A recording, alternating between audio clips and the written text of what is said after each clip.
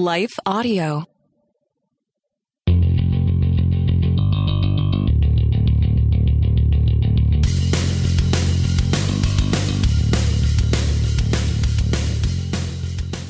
Hey, welcome to the Happy Rant Podcast. I am Ted Cluck, joined as always in studio by my good friends, my partners in radio, Barnabas Piper and Ron Martin.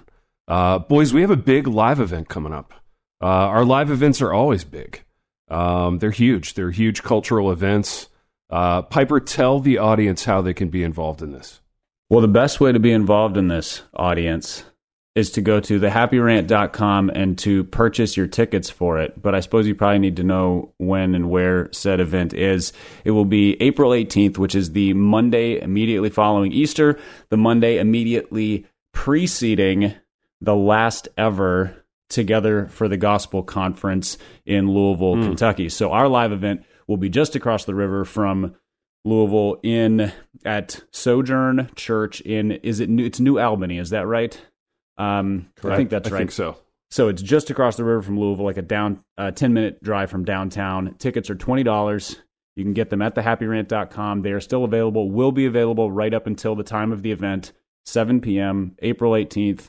The way these things work, we do a couple live recordings with the audience in the room, and then the last episode is pure interaction with the audience. So we set up a couple microphones, people come up and pose questions to us, which are the most wide-ranging, occasionally baffling, sometimes head-scratching, mostly awesome questions from listeners, and generally the best time. And then we just enjoy hanging out with you guys between episodes and afterwards. So come on out for that. It should be a blast. Excellent, Pipe. Good promo work. You're not rusty at all. Have you guys listened to the program since we sold out a couple of weeks ago? No, I've just listened to complaints from listeners who are like, Lowe's? I'm getting ads for Lowe's and Progressive Insurance now? So, dude, I listened this morning, and it's hilarious. Yeah, they're just dropping ads in there. It reminds me of in Wayne's World. You guys remember Wayne's World, where they sell out and they like sell the show to Noah Vanderhoof, the like Noah's Arcade guy, and they're doing ad reads in Wayne's World. It reminds me of that. It's a good time. But my favorite was that something slipped through the filters on one of them, and so we released that first episode a couple weeks ago, and with the ad spots, and a listener hits us up, and he thinks it's very funny. He lives somewhere in Louisiana, and was like, "I just got an ad for a sports book at a local casino on your podcast, and I think it's amazing." Ooh. And I felt obliged to let Life Audio know that happened, because I'm sure that's not what they wanted to happen, but it warmed my heart a little bit to have. I mean, if we're going to sell out, let's sell all the way out, right? Let's go all the way to if we're going to sell, let's sell all the way out. I mean, Peyton Manning. Casinos. Yeah, Peyton and Archie Manning, who are basically angels, they can do no wrong. They walk on water. They're doing casino ads. So I love how we think we can sort of mildly sell out. Like we had like a sellout. It used to be back in the day that a sellout was always a full sellout. Dude, you know what's interesting though about selling out? I would say people who are, and I'm going to get this wrong, let's say 35 and under, they don't even know what that phrase means. Like, it means nothing to them. Like, it's not a concern. They were like, I was born with my soul in the devil's hands. I didn't sell my soul to the devil. Might as well have the money too. Selling out, like, not even a concern for a certain age person, which, I don't know, I find it kind of refreshing. Or maybe I'm just trying to justify the fact that we have finally sold out, which is a thing that we've been wanting to do for a long time. But speaking of selling out, elegant radio segue. Something happened with Hillsong. There's a big Hillsong controversy. We're going to talk about it this morning. But Piper, give me like 30 seconds on this thing, because I know nothing about it. Yeah. So the Hillsong thing has been sort of like showing its hand for a while, because there was the whole Carl Lentz thing where he got axed for inappropriate behavior a couple years ago. There was a situation where they closed their Dallas campus because of inappropriate behavior by the pastors there in terms of lavish lifestyle and accusations of sexual misconduct. I think there was a rape accusation there as well. And then in more recent months, there's been just a kind of a piling up of accusations against Brian Houston, who's the founder of Hillsong. So it started in, I think, the early 80s.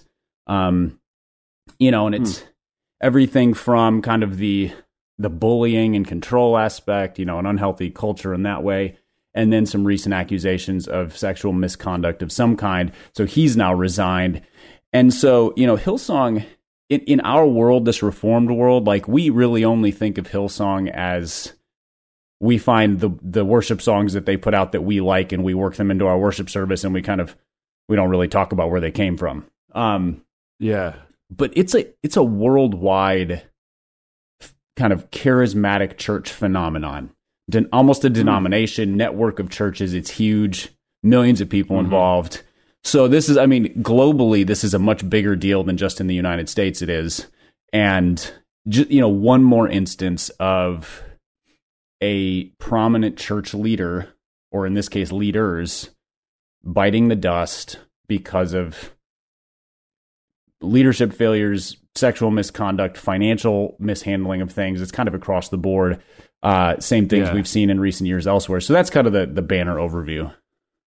Interesting. So I have a question about something that you just said. As a pastor, and you guys are both pastors, so if you're a new listener to the program, I'm the only non-pastor in the studio. Our other two hosts are men of the cloth. So if you're a pastor, how lavish does your lifestyle have to get before it turns on you? You know what I mean? Because people like a certain amount of lavish, but then it's like, oh, too lavish. I'd forgotten that Hillsong even had churches. I thought they were just like a music publisher. I didn't really even know what the whole deal was with Hillsong. But if lavish lifestyle is one of the talking points on this thing, Ronald, how lavish does it have to get before the tide's turning and people are mad at you? Well, that's really the magic quest. You know, it really is. You want to know how far you can go, but not too far. Totally. There's never been an answer to that. There's what I always find fascinating is that there's all of these unwritten rules in pastoral ministry in terms of the level of lavishness a pastor is allowed to have. I always find it fascinating that, and again, I'm saying this because this is always the perception, right? Nobody ever is upset when a pastor has a nice house. Nobody even blinks an eye. But as long as they get invited over. As long as they get invited over. If a pastor drives a nice car, the judgments just start rolling out like mud. So we have these weird things where it's like even preachers and sneakers, right? It's dude, you cannot have, if a pastor has a pair of tennis shoes that are $200 or more, something's wrong. All the red flags go up and the radar's all blinking. So we have these things that are just I guess because they're a little more visible and because they carry a particular kind of cultural, I don't know, when you see somebody in a nice car, it means that they have money to burn, and it means that they live a more lavish lifestyle, and we expect more out of our pastors than that. In other words, we don't want to think of our pastors as being as materialistic as we are. They're held to a higher and a different standard.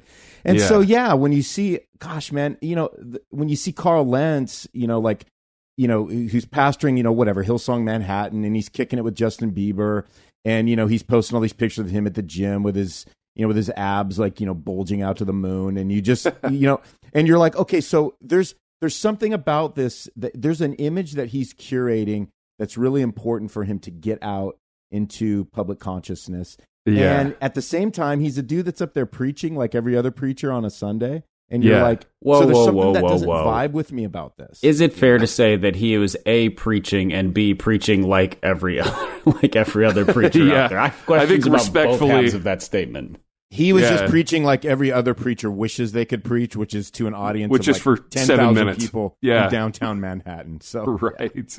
So I want to lean into that for a second.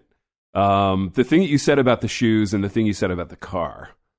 Is it so much pipe that people are mad about the shoes themselves being $200, or mad that their pastor is the kind of Ponzi preening individual that kind of showcases this aspect of themselves? You know what I mean? So yes and yes. Well, it's okay. It's a combination. So it's also there are kind of different swaths of Christianity. Like there is a whole culture of, and I don't want to pin it on the charismatic church, but you see it more in that realm where the sort of God's goodness to people is shown in material ways, sort of a health, wealth gospel type of thing, prosperity gospel, which means that lavishness is actually, up to a point, a sign of God's goodness. Sure. Then you get like Creflo Dollar trying to raise money for a new jet, and you're like, see, this might have jumped the shark. But then there's the kind of our more sort of conservative, reformed-ish evangelical world where like we feel guilty about lavish, but not opposed to it. We just need to explain it. So it's more like, hey, look at the new pair of Jordans a really generous church member just gave me. So we've announced that A, we have Jordans and we're that kind of person. B, I didn't spend any money on it. So there's sort of like that. There's this like guilt about showing off the things that we're enjoying or spending money on. I mean, everybody who has money burns $200 on something stupid at some point. It's just that, normally it kind of quietly disappears. And I don't know why it's like, if somebody's a collector of, vinyl records or old books, why is that significantly better than, Michael Jordan's, having every pair of Michael Jordans? I don't know. We just create our own value categories. That's what's so like even Pipe, what you just said, like, so it's not okay for the pastor to spend $200, but it's perfectly okay for a church member to have spent the $200 on the shoes to give to the pastor. Yeah, absolutely. Like there's no judgment there. That's not judgment. That's generosity. But if the pastor were to do it, it's like, it's judgment because it's like, whoa. I mean, are we being good stewards with the money that we pay you? It's weird though to even think about that. Like, as a grown man who's not in your family like ever bought you a pair of shoes? You know what I mean? Like do grown men give each other shoes?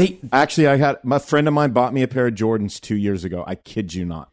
Well, that's the thing. Ridiculous. It's not. It's like they wouldn't buy you a pair of like Red Wing boots, but they would like. These particular style and almost collector's items, like Jordans are statement shoes. Most other nice shoes that like. So I love Red Wing boots. They cost about the same amount as a pair of Jordans. Right. But they're not statement shoes. They're just like, I have two pairs, and I don't need more than two pairs because they're going to last me for forever. They last, guys. They're going to last me forever. Don't worry. I know I paid a little bit extra, but they're going to last me forever. Which is my same justification for buying a Toyota 4Runner, which is not a cheap car. Which is, don't worry, guys. I can drive this until I'm 50, which for me is still a couple years away. So you kind of work in the justification of these things. When we talk about lavish lifestyles for these people, though, we're talking like, we're not functioning in like conservative evangelical scales of lavishness. We're talking about chartered jets and private island vacations and multi-million-dollar homes and so forth, where it's like, it's not just a question of like, are you living comfortably? It's a question of, are you abusing the donations to the church? Like it's almost into the realm of like, what's the word? They're basically almost like embezzling for personal use. In a sense, it's just really public. Interesting, boys. Let's take a break, and then we're gonna do a question about leadership. All right, boys. So here's my thing. So this guy, Piper, you said his name was Brian. Yeah, Brian Houston is the founder of Hillsong. He's the Dale of Hillsong. Dude, most famous like Christian Brian? Are there any other Brians even in contention? Is Brian McLaren still considered a Christian? Brian McLaren. Dude, it's crazy to me that guy's name was Brian. You know what I mean? It didn't fit with the rest of his like I don't know, whatever his persona was. The name his Brian name should have been like Rocky McLaren. No, it should have been something real soft. You know what I mean? Like Drew McLaren. McLaren. Drew McLaren. I don't know. Something real non-threatening. But anyway, Trevor McLaren. Trevor McLaren. Even like, well, yeah, Trevor like McLaren's the guy Brennan, serving you your Brennan McLaren. Yeah, Brennan. Yeah, Brennan McLaren. A lot of ends, but I like it. All right, so this guy Brian Houston, running this multi-billion-dollar mega empire, flying on private jets, maybe allegedly a little bit of a jerk in the office. Like, I feel like, again, if you reach a certain level of success as a pastor, you're getting accused of being a bully. Is this true? And how successful do you have to get? Ronald, speak to this. Oh man, that's a great question, Big T. I mean, I think this is what happens, right? I think when the organization becomes bigger, the biggest thing in the room is the organization, and then you have a face that represents the organization, then all of a sudden now there's all of these systems that have to be in place to protect the organization, protect the person that fronts the organization. Now, because they have to protect the face of the organization, it means that face gets to start getting away with all kinds of different things, because if anything happens to him, it's going to put the organization into jeopardy. And I think that's what you see when these things get to a place of like global status like Hillsong. Everything goes into self-protection mode. So therefore, power does funny things to people, and it leads them down paths where it really exposes things in their life that have gone undealt with for years and years. And before you know it, you have a guy that is, again, like, living the way nobody can reasonably or live, healthily from, which is having that much power, having that much fame. And then before you know it, he makes some pretty big mistakes. But now it's up to the organization to say, well, we got to protect this guy because he's the face of our organization. And the primary thing is that we remain, solid and valid as an institution. And so it gets to this place where, man, this guy, in a sense, and I don't know all the ins and outs of Houston's situation, but in a sense, like sometimes these guys, they just get away with bloody murder, right? Because you bring him down, you put the institution in jeopardy, and so you can almost get away with anything until somebody or some situation spirals out of control to the degree that now it has to be dealt with. Right. Well, yeah, or unless the calculus is, can we make this guy the fall guy and the organization still lives on and everybody gets to keep cashing checks, Yeah, 100%. Like that's when it flips to say, now this guy is putting us in jeopardy, but if we are able to, we have to let him go to actually keep the institution alive. And right, we could throw this guy on the altar, slaughter him and keep going maybe. It's ministry, right? So it's really complicated because ministry is different than every other vocation because of the volatility, right? Like you can make all the same mistakes that Brian Houston made in almost any other line of work, and it's not going to cost you anything. It's just going to make headlines. But in ministry, it eventually costs you your livelihood. And it probably should, right? Right. I mean, we have different standards for sure. Yeah, absolutely. So where's the organization now, Pipe? Like, are people still like hanging on to their shares of Hillsong? Is it gonna bounce back, or is it like a wrap for the whole thing? It kind of looks like everybody is beginning to jump ship. There's a lot of large successful churches who are part of the Hillsong network. So they're not all called like Hillsong whatever city. They have different names, but a lot of those are kind of pulling their affiliation. Which means they'll probably be fine. Or they'll have their own little toxic subcultures, but since they're not plugged into the whole, they're not going to be investigated for it. I don't know, it's probably a whole spectrum. Hillsong worship is probably this is a total guess. This is not based on any information. I would just venture to guess that they will end up rebranding, changing their name to something else. And continue to do what they do. Because, they are one of the 2 or 3 most successful music producer, publisher, writers out there in terms of popular music. The only question there is, like, who owns the intellectual property? Is it a situation like where Hillsong, the church, owns that? They make the majority of the money off of it, et cetera? Because if so, then there is sort of an interdependence on one another to continue to survive.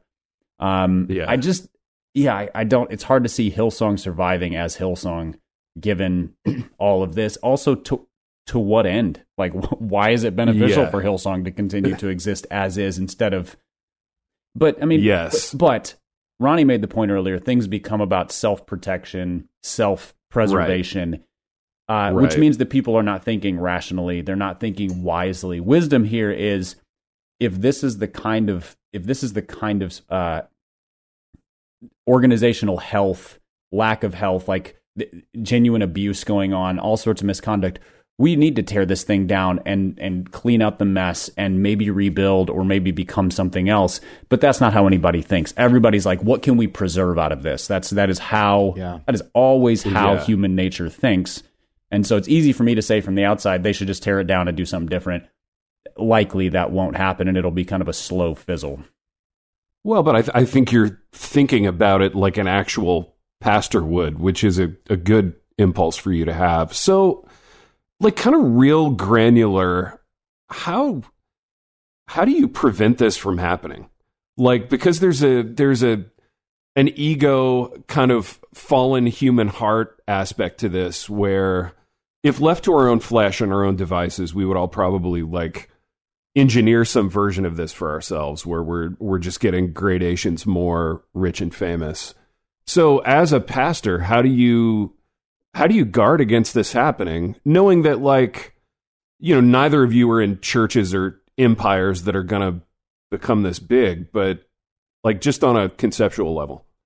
It seems to me that you don't need to guard against it if you take the role of pastoring really seriously, as opposed to the role of builder, CEO. Because I mean, pastoring is shepherding a flock, you know, and we just love to rationalize, well, my flock is global. No, it's not. That's not a flock. That's not what that is. That is, you know, that's a network. And so, but if you look at it and you think about where the Bible says, you know, shepherd the flock of God that the Holy Spirit has given you, the flock of God that is among you.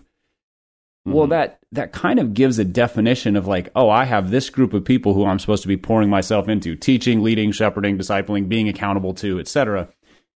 If you do that, I don't see a lot of risk of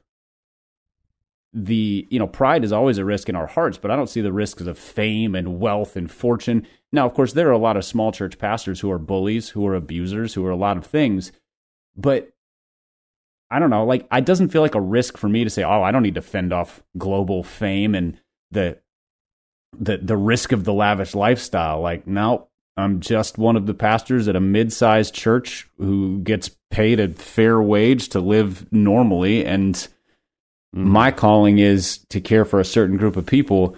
I more and more I have become uncomfortable with the idea of calling large network leaders pastors. Because I don't think what Brian Houston was doing was pastoring. I think we've twisted the title of pastor to be, you know, it's a spiritualized CEO, a spiritualized president of an organization. If he was just called the president of Hillsong Network, I would, you know, his actions wouldn't be any more defensible, but I would at least feel better about like the accuracy of who the man was and what he was doing. Interesting. Ronald? Yeah, no, it's hard to disagree with any of that. You know, I think it's, you know, it's funny. So ironically, my worship guy, my worship pastor graduated from Hillsong in Australia 7-8 years ago. He went through the whole program. And so he's pretty devastated right now because he actually knew some of these guys that he had a lot of personal interaction with them. And so, you know, to him, even like he's surprised, you know, because he had a relationship with them that, you know, he would have said, well, I felt like I knew these guys and I don't like the way they're responding as an organization to what's going on. There's a lot of cover up and a lot of self-preservation going on. And so it's funny because we just talked about this yesterday afternoon, and, you know, it kind of, as soon as you see more and more prominent leaders fall, you know, the first thought is, man, can anybody be trusted? I mean, is everybody hiding something? Is it all a sham? Is it all a farce? Yeah. And, and it's like, it's not, right? We see these prominent, we can count on two hands prominent leaders that have fallen in the last couple of years. And you go, well, no, they just get all the attention. It's the thousands upon thousands of faithful pastors out there that don't get the attention, that don't have the platform, that are, imperfect people, but they're being faithful, and they're, they're living out their faith as they're pastoring people. And I think to Pipe's point, I mean, regardless of the size of your organization, you have to surround yourself with people that you have true accountability to, that are willing to say, hey, I'm seeing something in your life that's concerning, and I love you enough to talk to you about it, even if it means that you're in a place of power where you could fire me for saying that. My call is to surround myself with people that I can create a culture with, that they're not afraid to say, dude, what's going on, and what are you doing, and are you okay? And, can we talk about your life? Can we talk about the example that you're setting for your congregation? Like, are you somebody that is shepherding the flock, but not under compulsion? And to just keep ourselves in particular scenarios, and keep ourselves within cultures that are being built where, hey, you know what, everybody can get sidetracked, with all kinds of temptations. Do we have people around us that are helping us in that? And I think when you get to institutions that are that big, like Pipe was saying, I mean, we're not talking about a lot of pastoring going on anymore. We're talking about a lot of other things, and it's easier to slip through the cracks and lose yourself.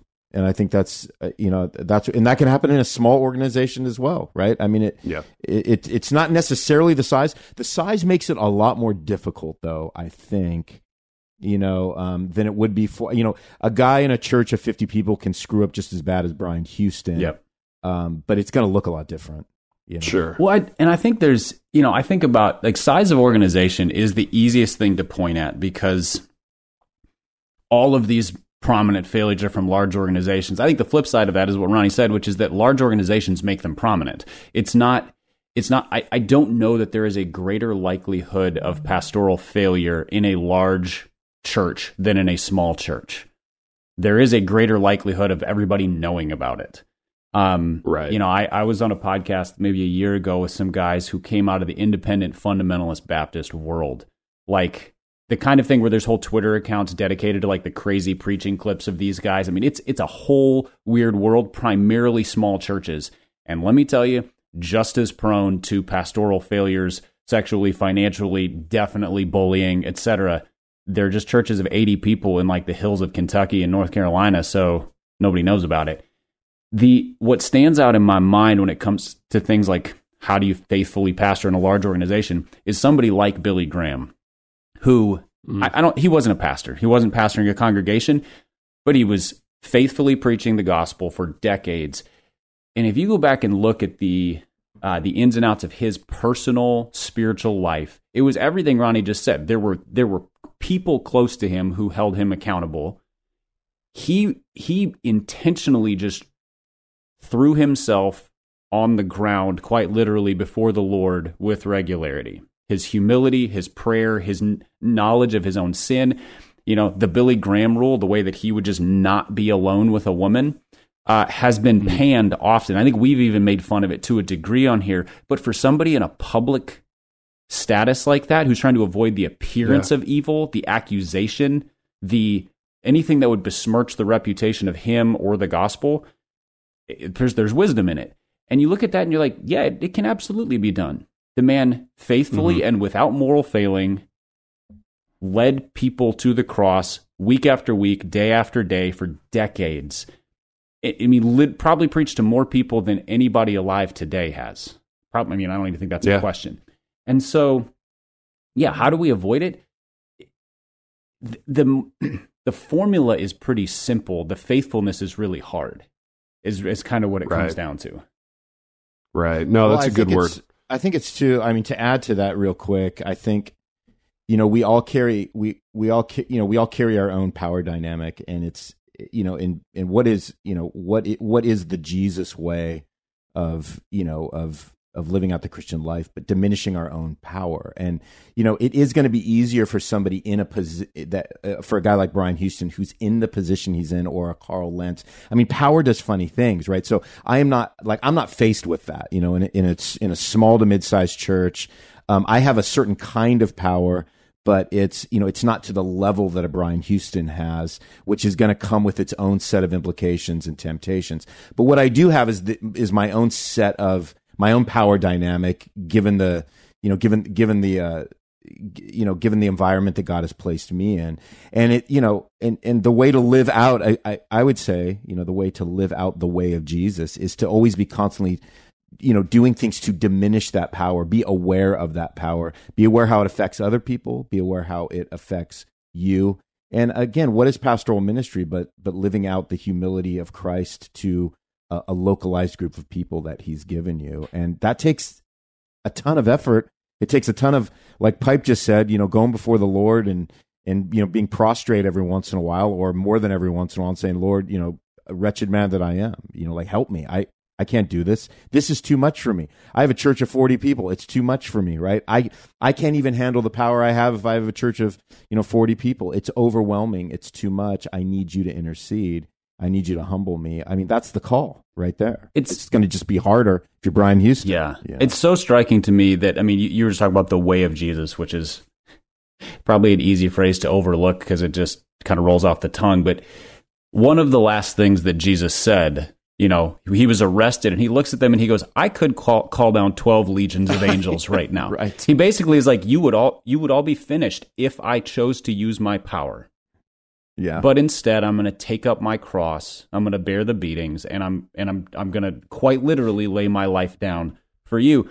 That's more the call of the pastor. Not that we have 12 legions of angels, but we might have 12 legions of deacons or spiritual authority that we choose to wield or whatever. And we say that's not what this is about. This is there's a taking up of the cross for the sake of other people, leading them to the cross, and Jesus exemplified it. And then he said it out loud. It was, I think that was to basically, this is the calculus of salvation. I could call down 12 legions of angels, but I'm going to lay down my life. Follow suit, spiritual leaders. Yeah. Good stuff, boys. Let's take a break. When we get back, I want to run a quick etiquette question by you guys. All right, boys, so here's the setup. Had some overnight company at the house. Great people, listeners to the program. The guy's a man of the cloth, and we spent a couple of really great days together. But they were long days, and they were very people-heavy days in as much as I was teaching all my classes, having meetings, doing all the usual stuff, and then we would hang out kind of late into the night as couples together. And one of the nights, I had been hanging out, we were out in the smoke room, we were laughing, having a good time, and I left the room, and I'm an introvert, right? So I have there's a top up for me on all this where I just, even if I'm having fun and it's a great hang, I just get enough of it. So I left the room, I came into my office for a couple minutes just to answer some emails, kind of be alone, and I was watching some tape. I was watching an offensive lineman that I like. And the next morning, my buddy comes out and he's like, hey, was everything okay last night? And I'm like, yeah. But he was, I don't know if offended is the right word, but he was concerned that I had left the room and I hadn't sort of announced what I was doing. My question to you guys is, did that require an explanation? Or, as an introvert, how much are you allowed to get away with before you have to explain things? What do you guys think? I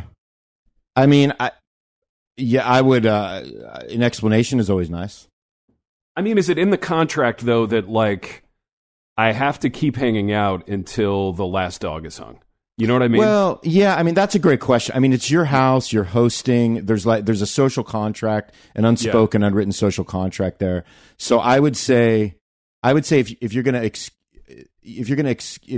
need to bail because you've just reached your peak, I would say, saying, hey guys, I'm going to shut it down for the night, or hey, I need to step away for about an hour. I got to take care of a couple of things here. I always feel like just the announcement of that. I mean, because here's the thing: do you want to have that conversation that you had on the back end? It's probably better if you just sort of explain it. Here's the thing, you're though. Good to go, I don't want to have it at all. I don't want to have it on the front end. And I thought about it in the room, and my thought was doing some kind of announcement. The thought of doing that exhausted me even more. So I just skipped it. But I think I should have probably done it. And I'm not coming at my guy here. He's if he's listening, Tyler, great dude, really sensitive dude, good pastor, right? Like really dialed into people's emotions. I was going to say the fact that he thought to ask means that he's a little bit more clued into sort of how might people be feeling about things than many folks. Yeah. Yeah, I would have thought it was kind of weird that you just ditched. Yeah, but you're an extrovert. You know what I mean? You would have sat there and talked until 2 a.m. probably. No, yeah, for sure. And I would have been I'm married to the introvert of all introverts too. So I have a little I have that dynamic. I'm living with that dynamic all the time. But sure. I mean, to me, it's like, dude, why didn't just to ghost it? It's like you could have just say something. Just that's cool. Just say you gotta go. Yeah, that's all right. I think finding those neutral phrases that announce your departure but don't open the door for a conversation, like Ronnie's suggestion of, hey, I got to go take care of a couple things. I'll be back in a bit. Hang tight. Just chill.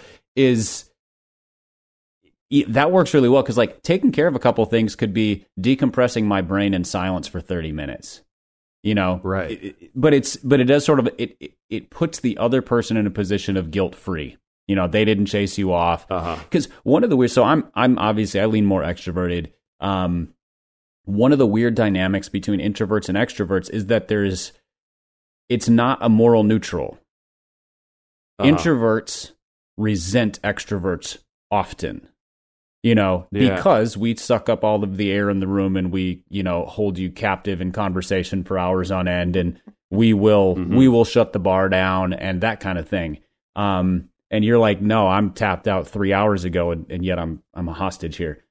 And so there's sort of a resentment. And so keeping it morally neutral but allowing you the space you need makes total sense to me.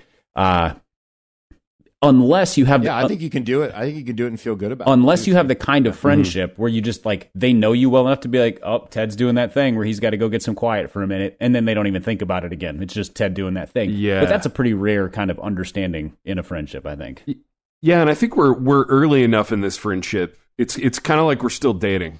We haven't been together long enough to really know each other at that level. But yeah, good input, boys. I was just curious. Well, it's an interesting question because my younger daughter leans more introverted, and so when she's around a bunch of people who she's not close with, yeah, her emotional reserves tap out real quick. She's also 13, which means that she doesn't have sort of the maturity and patience to bear this out. So this is an ongoing conversation between the two of us of how do you navigate this politely so that people don't just look around and go, where did you go? Why did you just disappear? Yeah. That kind of thing. And it's, and it's tough for her to be like, what am I supposed to do? Tell everybody I'm going to my room? I'm like, just quietly be like, hey, it'll be back in a minute. Just sort of letting people off the hook kind of thing. Yeah. Yeah. Ironically, Ronald just left the show abruptly, kind of with no explanation. Initially, the word was he had a hard out at 8:30, but I think he was enjoying the last conversation so much that the hard out became much softer. That's an extrovert's hard out, which is I'm reserving the right to leave at this time, but if it's fun, I'll hang out for a while longer. Yeah, no, that's exactly what it is for sure. We should probably close this at Pipe, you think? Probably a good idea. Hit a quick Patreon? Yeah. Pipe, we've done what we always do, in that we have presented a conversation so engaging to Ronald that he stayed a little bit longer before then leaving. And until next time.